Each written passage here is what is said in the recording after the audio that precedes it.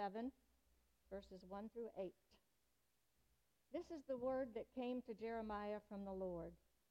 Stand at the gate of the Lord's house, and there proclaim this message. Hear the word of the Lord, all you people of Judah who come through these gates to worship the Lord. This is what the Lord Almighty, the God of Israel, says. Reform your ways and your actions, and I will let you live in this place. Do not trust in deceptive words and say, this is the temple of the Lord, the temple of the Lord, the temple of the Lord. If you really change your ways and your actions and deal with each other justly, if you do not oppress the foreigner, the fatherless, or the widow, and do not shed innocent blood in this place, and if you do not follow other gods to your own harm, then I will let you live in this place, in the land I gave your ancestors forever and ever. But look, you are trusting in deceptive words that are worthless. And now we're going to go to John chapter 2.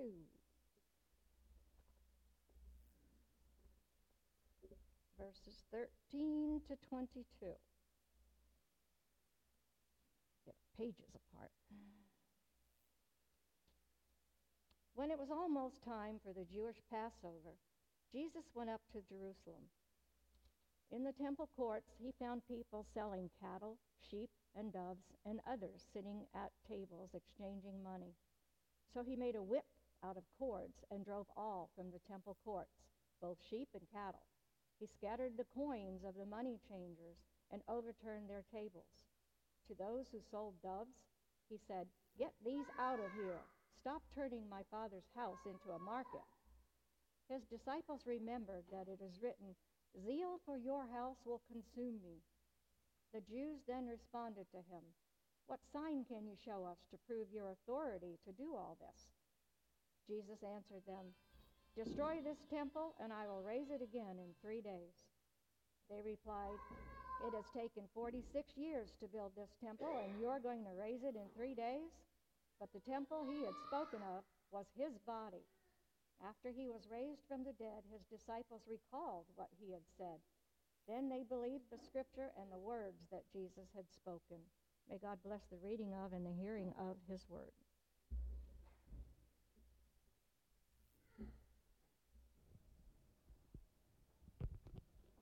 Good morning. How's everybody? Oh, it's a frosty, cold morning today, huh? Yeah, I didn't want to get out of bed. I've been having wardrobe problems today.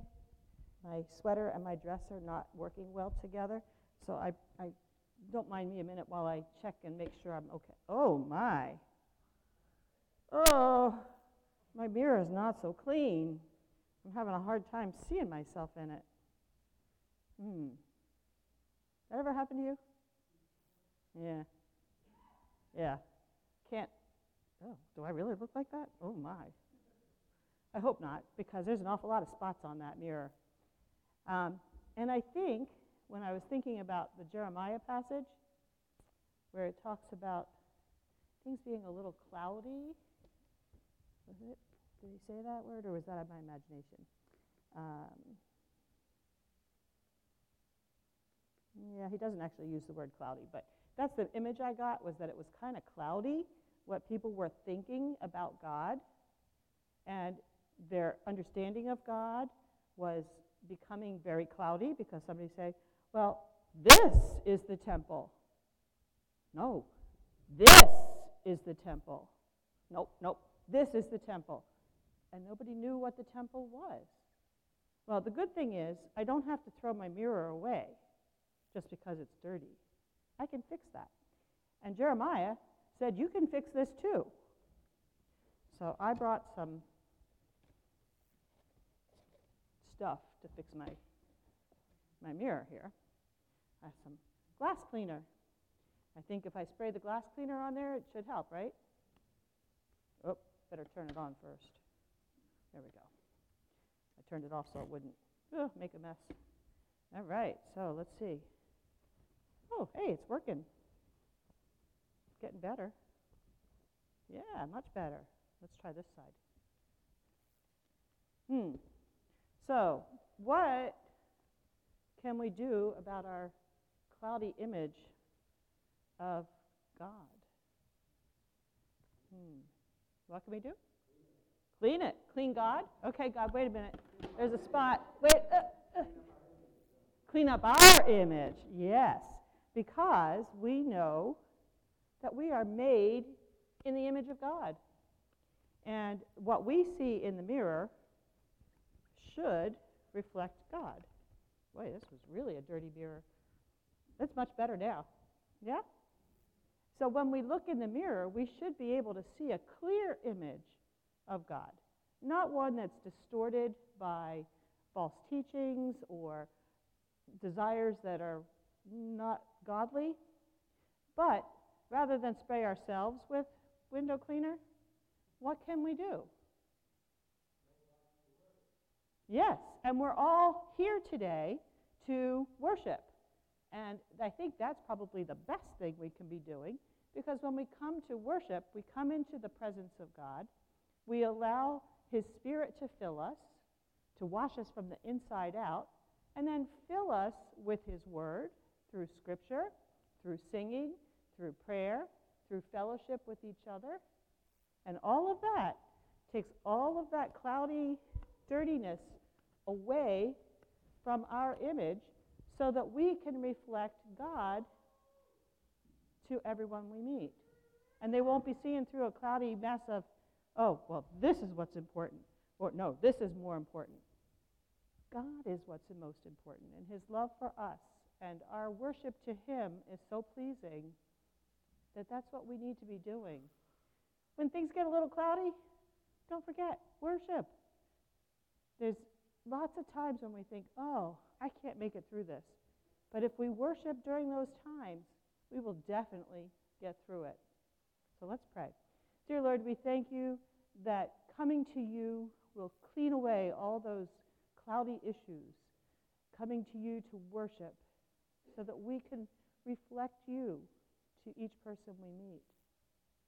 Help us to keep ourselves clear of distraction, clear of all those things that crowd us out, busyness, greed, all kinds of evil thoughts. Lord, we thank you that we can come to you in no matter what condition we are, and you will help us clean with your Spirit inside and your word and your worship. So we give this day to you. We give our lives to you. Clean us up, Lord, so that we can be good images for you. In Jesus' name, amen.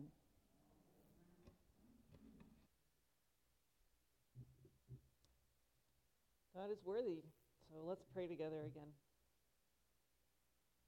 Lord, thank you for today and for this word, your word, which is a lamp to our feet and a light to our paths. Please help us to see and hear clearly. Help me to speak clearly. Please transform us through your word today. In Jesus' name, amen. Last week we were talking on Zoom because the weather was, well, you know. And Paul said, I asked the question, what is the biblical idea of the temple? What's it for? And Paul said, it's a place for God and us to hang out. Nice job, hon. That is correct. So now I have a question. Why, based on everything we've been talking about the last few weeks, what is the point of God and us hanging out? Why does God want to hang out with us? What's his intent? Right. Yes, we are God's family. Yeah, it's where that's a great tie into Barb's sermon. It's where he helps us clean up our mirror. For what? Yes, so we reflect God better. We saw some hints about what that could look like in our responsive reading, actually, from Isaiah 56.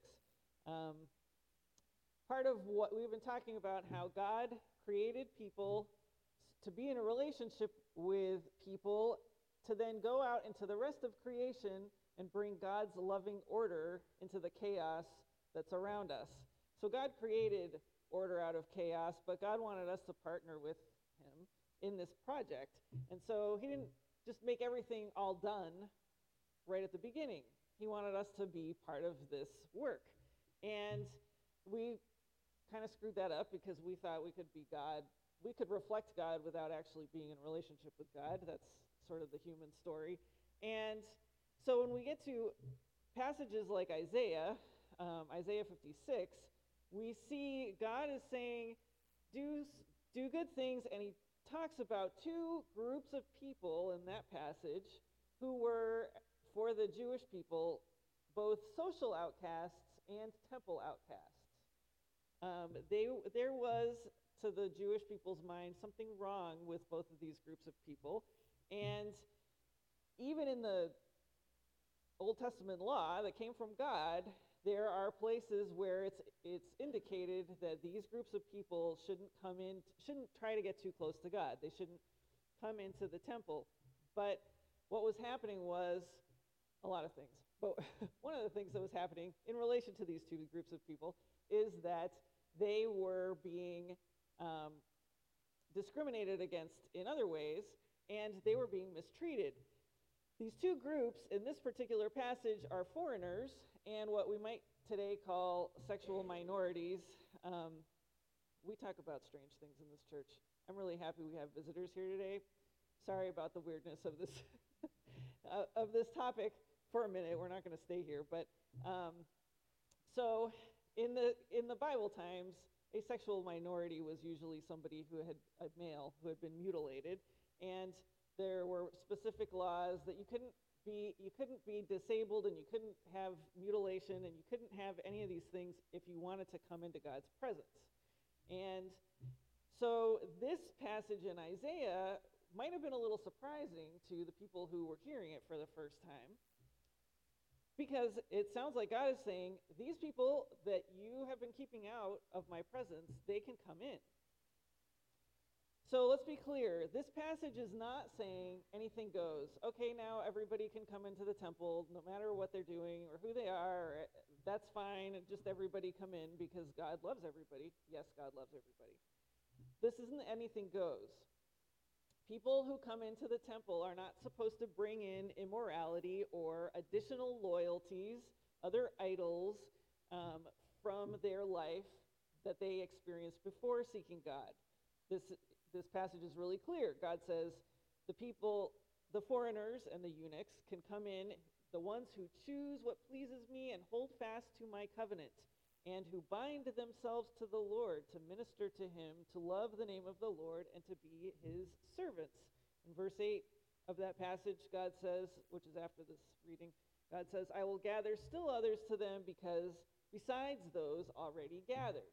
God wants everybody to come into his temple on the basis of their loyalty and commitment and turning their whole lives over to him. Because he is love and we were created in his image, and if we do that, we can reflect his image better to the world. It's this kind of circle that once you can get in it, just keeps going. Here's something to note when we think about this, though. We tend, I think, in America in general, but Christians tend to think that when we read passages like this, we put ourselves in the place of the Jews or the Israelites. We think this is a message to us. We need to remember that we need to let in foreigners and we need to let in people that have maybe been on the margins. But we're actually the foreigners, you guys. Is there anybody? There might be some people with Jewish background here. Yeah, but that's not the majority. Most of us are in this passage, but we're the foreigners.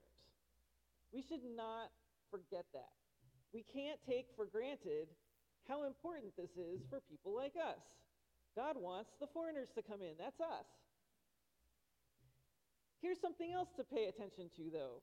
The restrictions that are included in this passage about choosing what pleases God and holding fast to God and God's covenant and ministering to God, those restrictions for foreigners and eunuchs are not any different from the restrictions required for the people of God already. These are part of the law. This was given to the Jewish people. They were supposed to be living like this already. It is a description of what all the people of God are supposed to be like, and how God's great idea of temple, the overlap of heavens and earth, or hanging out with each other, with God, humans and God hanging out, is supposed to work all along. What is surprising and remarkable about passages like this Isaiah one is that people like us get to be included in this, not just the Jewish people. However, immediately after this passage that we read responsively, in Isaiah 56, God calls on wild animals to come and devour, not the unworthy foreigners or eunuchs, but the watchmen and the shepherds of Israel. So this is serious. The things that enable us to be with God, to connect with God, for the heavens and the earth to overlap, are important. And if the people who were originally called by God, or the people who come into the family of God, are not living like God wants us to, and are not representing him clearly to the world, like Barb's analogy showed us, there are consequences to that. We'll get back to that. But let's go back to last week a little bit for a minute. We talked about Solomon's temple. Can anyone recap briefly for me what happened at Solomon's temple last week? It was a small group. What's that? No, not last week. Eventually, we're going to get there, but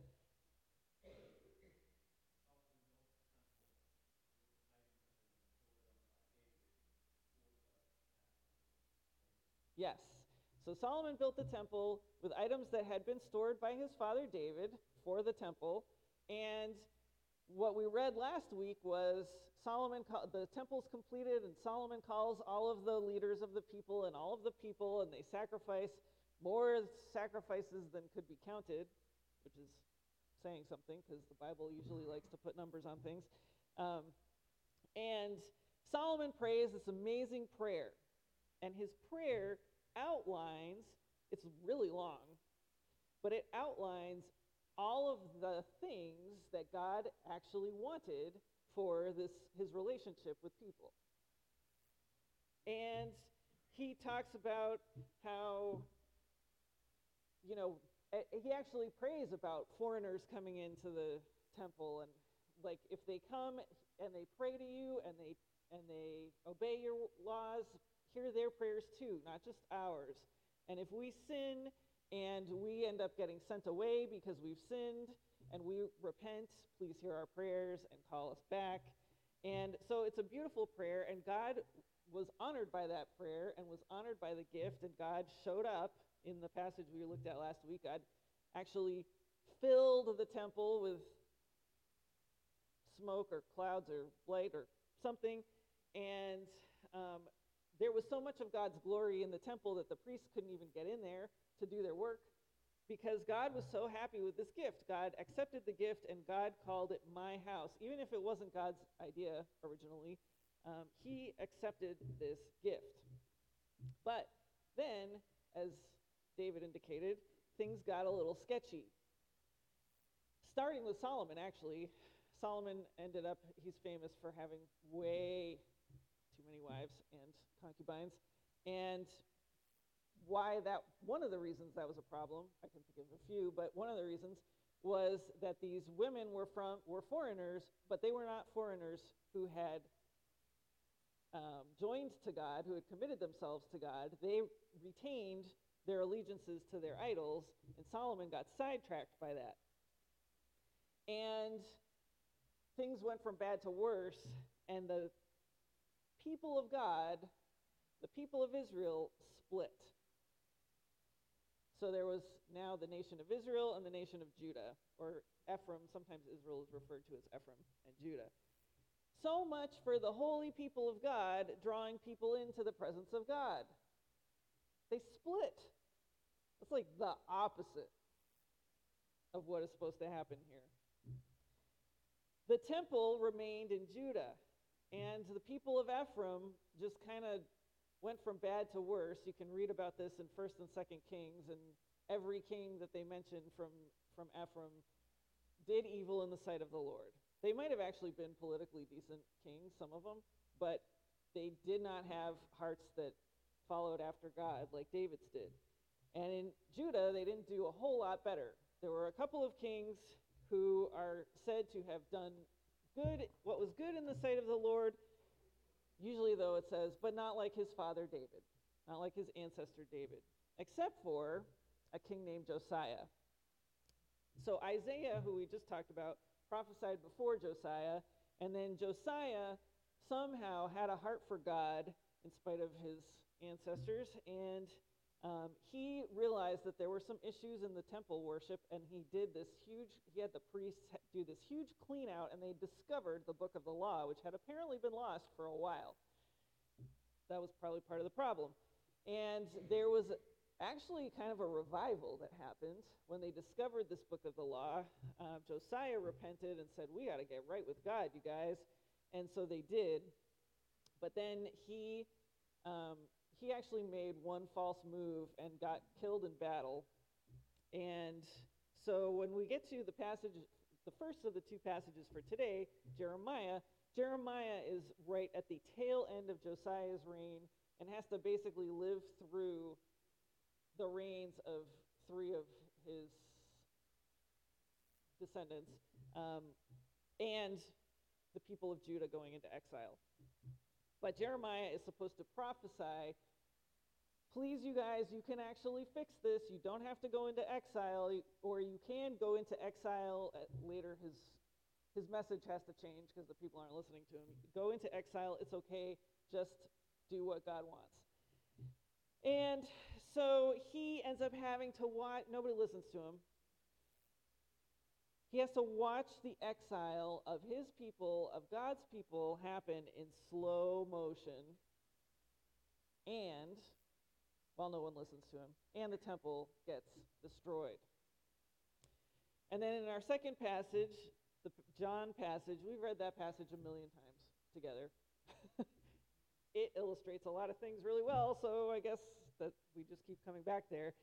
But by the time of the Apostle John, and by the time of Jesus and that story, Solomon's temple had been destroyed centuries before, and the second temple had been built, and then that kind of fell into disrepair, and then King Herod built it back up again and made it all glorious and beautiful, and it was famous for how gorgeous it was. And the Judeans, the whole time, had been ruled over by various other nations. The free people of God were no longer free. They had not been free since the time of Jeremiah. So, let's look at this Jeremiah passage first. There's a few things we can ask ourselves about this. Who, or where, who, what. And the where is verses 1 and 2. It says, this is the word that came to Jeremiah from the Lord. Stand at the gate of the Lord's house and there proclaim his message. So where is Jeremiah? At the house of the Lord. He is right outside, standing in the gate of the house of the Lord, and he is prophesying to the people. Hear the word of the Lord, all you people of Judah who come through these gates to worship the Lord. This is the who. To whom is Jeremiah prophesying? The faithful churchgoers. These are not people who were just not going to church anymore, who had left, who were done. These are people who are coming to worship. They're the ones who are going to hear him because he's standing at the gate of the temple. These are the people of God. But what is his message to them? This is what the Lord Almighty, the God of Israel, says. Reform your ways and your actions, and I will let you live in this place. In this place, in this passage, means the promised land.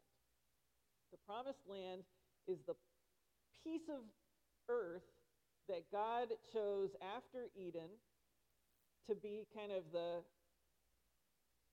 bigger temple, the place where he transformed a group of people back to reflect him better, to to the rest of the world so that his original plan to go out and love the rest of creation into the order of God was supposed to happen again. And so we see this like continual cycle in the Bible. There's chaos, and then God creates the world and Eden. And then there's chaos, and then God chooses a people. And then there's chaos, the slavery of God's people in Egypt. And then God brings them to the promised land, which was taken from people of chaos. The people in the promised land who were there were people who were doing things that were atrocious to God. And so they didn't get to stay in the land. God puts his people there. But there's the understanding from the beginning that if those people don't reflect God, they don't get to stay in the land either. The promised land is for people who are reflecting God. The promised land is the temple. And now there's chaos in the temple. What we do from our fellowship with God matters. We say this sometimes here, or you've probably heard it other places. Being a Christian is more than Sunday mornings, or worship is more than Sunday mornings. It is. It was back before there were Christians and Sunday mornings, and it is still. If we are not being transformed by our time here with each other and with God, if we're not listening to God and letting God change us, God doesn't like it, and there's not a whole lot he wants to do with us if we're not willing to be cleaned up like that mirror that Barb showed us. The temple is supposed to be where we hang out with God, not just to hang out with God, but so that we become more like God the rest of the time. So we bring God with us from here into the rest of our lives, so that we fulfill God's promise and intention of temple to bring his love to other humans in the rest of the world.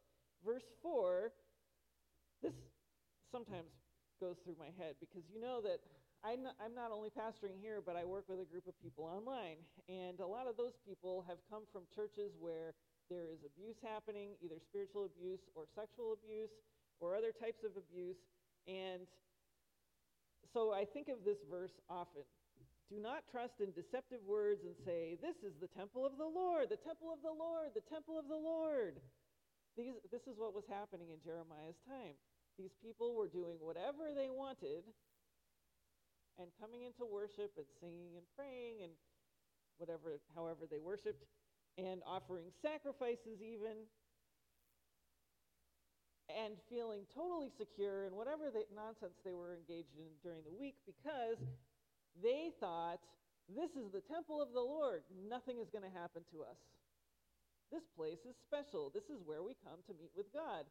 God would never let anything happen to this temple.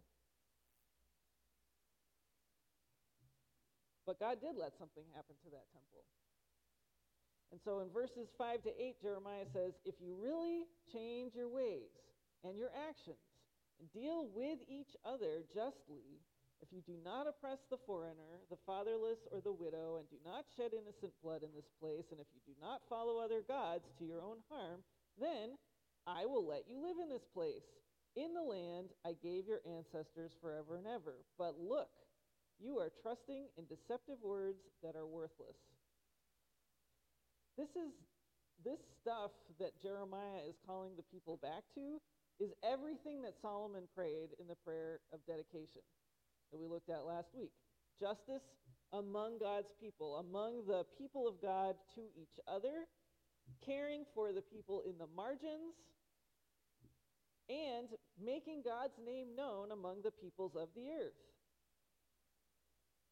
Solomon even prayed about sin among the people that could bring national defeat and prayed for restoration. And Jeremiah is saying, here's your chance, guys.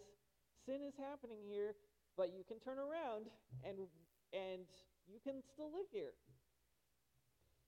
He's also saying, you're not living up to the terms of the covenant, of the temple. You are not demonstrating the overlap between the heavens and the earth.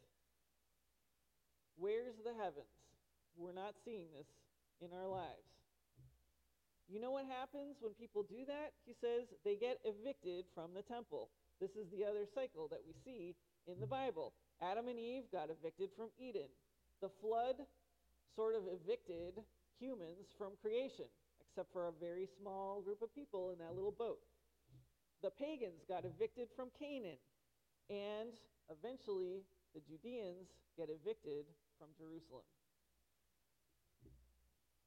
So now we turn to Jesus in the temple.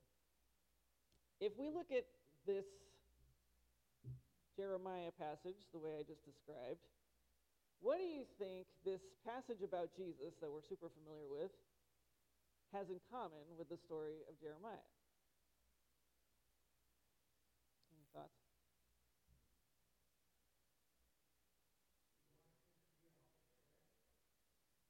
He wanted this to be a house of prayer, Paul? Yes, they are repeating history. The people are repeating history. So now they have a temple, and they're doing the same things. N.T. Wright, who I quote sometimes because he listens to God, I think, and knows more about a lot of stuff than I do, he says about this similar story that's as it's recorded in Luke, he says, Jesus is not simply mounting an angry protest about commercialization of temple business. His action is a solemn prophetic warning, echoing those of Jeremiah and others, that if the temple becomes a hideout for brigands, robbers, literally or metaphorically, it will come under God's judgment. Now it appears the brigands are indeed running the show. Jesus is not so much concerned with the traders. They, to be sure, are doubtless making a few extra shekels on the side, but that's trivial compared to what the high priests and their entourage have been doing. In other words, injustice is being done in the temple again. But the buying and selling that's happening in the temple that Jesus upsets by turning over the tables is just the tip of the iceberg. It is just a symptom of the sin sickness that's back in the temple, which has trickled down from the leadership to the people. There are consequences of entering a covenant of temple, a covenant of fellowship with God, of the overlap of heavens and earth, and then living as if we or our nation or even our church by itself or our special heritage are what's important or what's in charge here.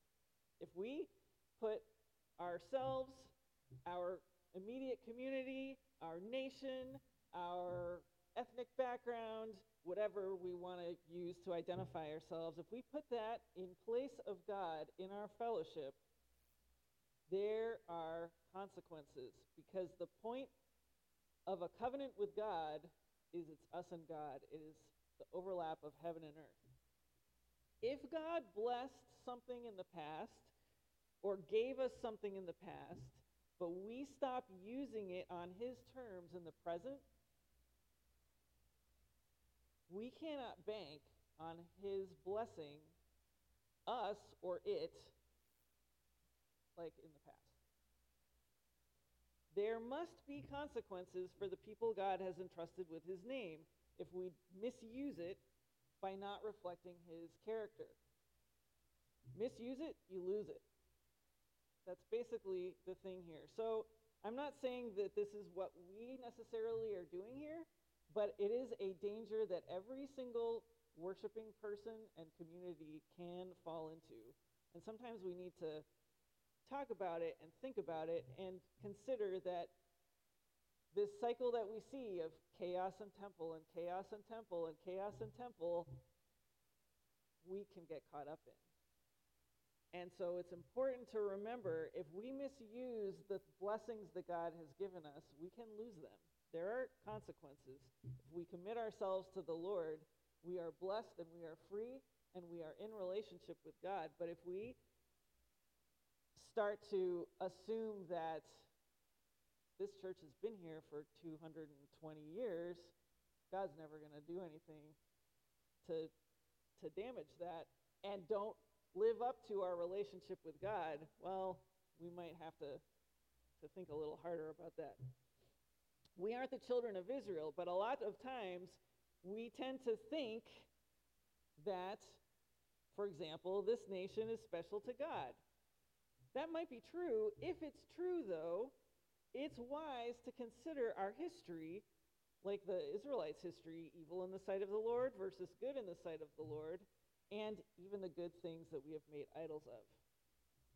So after this story that happens with Jesus, the Judeans lose their temple again in AD 70. And it hasn't come back. Here in John 2 and in the other Gospels, God is in person, expressing his grief, his frustration, his outright anger at how people who he loves have undone his plan to love chaos into order. Again and again and again and again.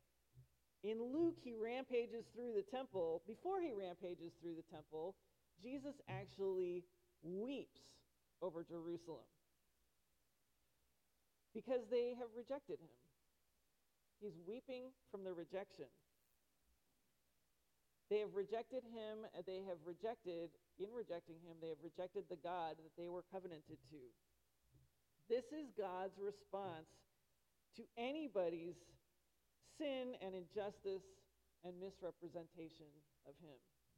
And still, Jesus weeps, and he gets mad, he overthrows the temple, and then the temple leaders come to him and say, "What authority do you have to do this?"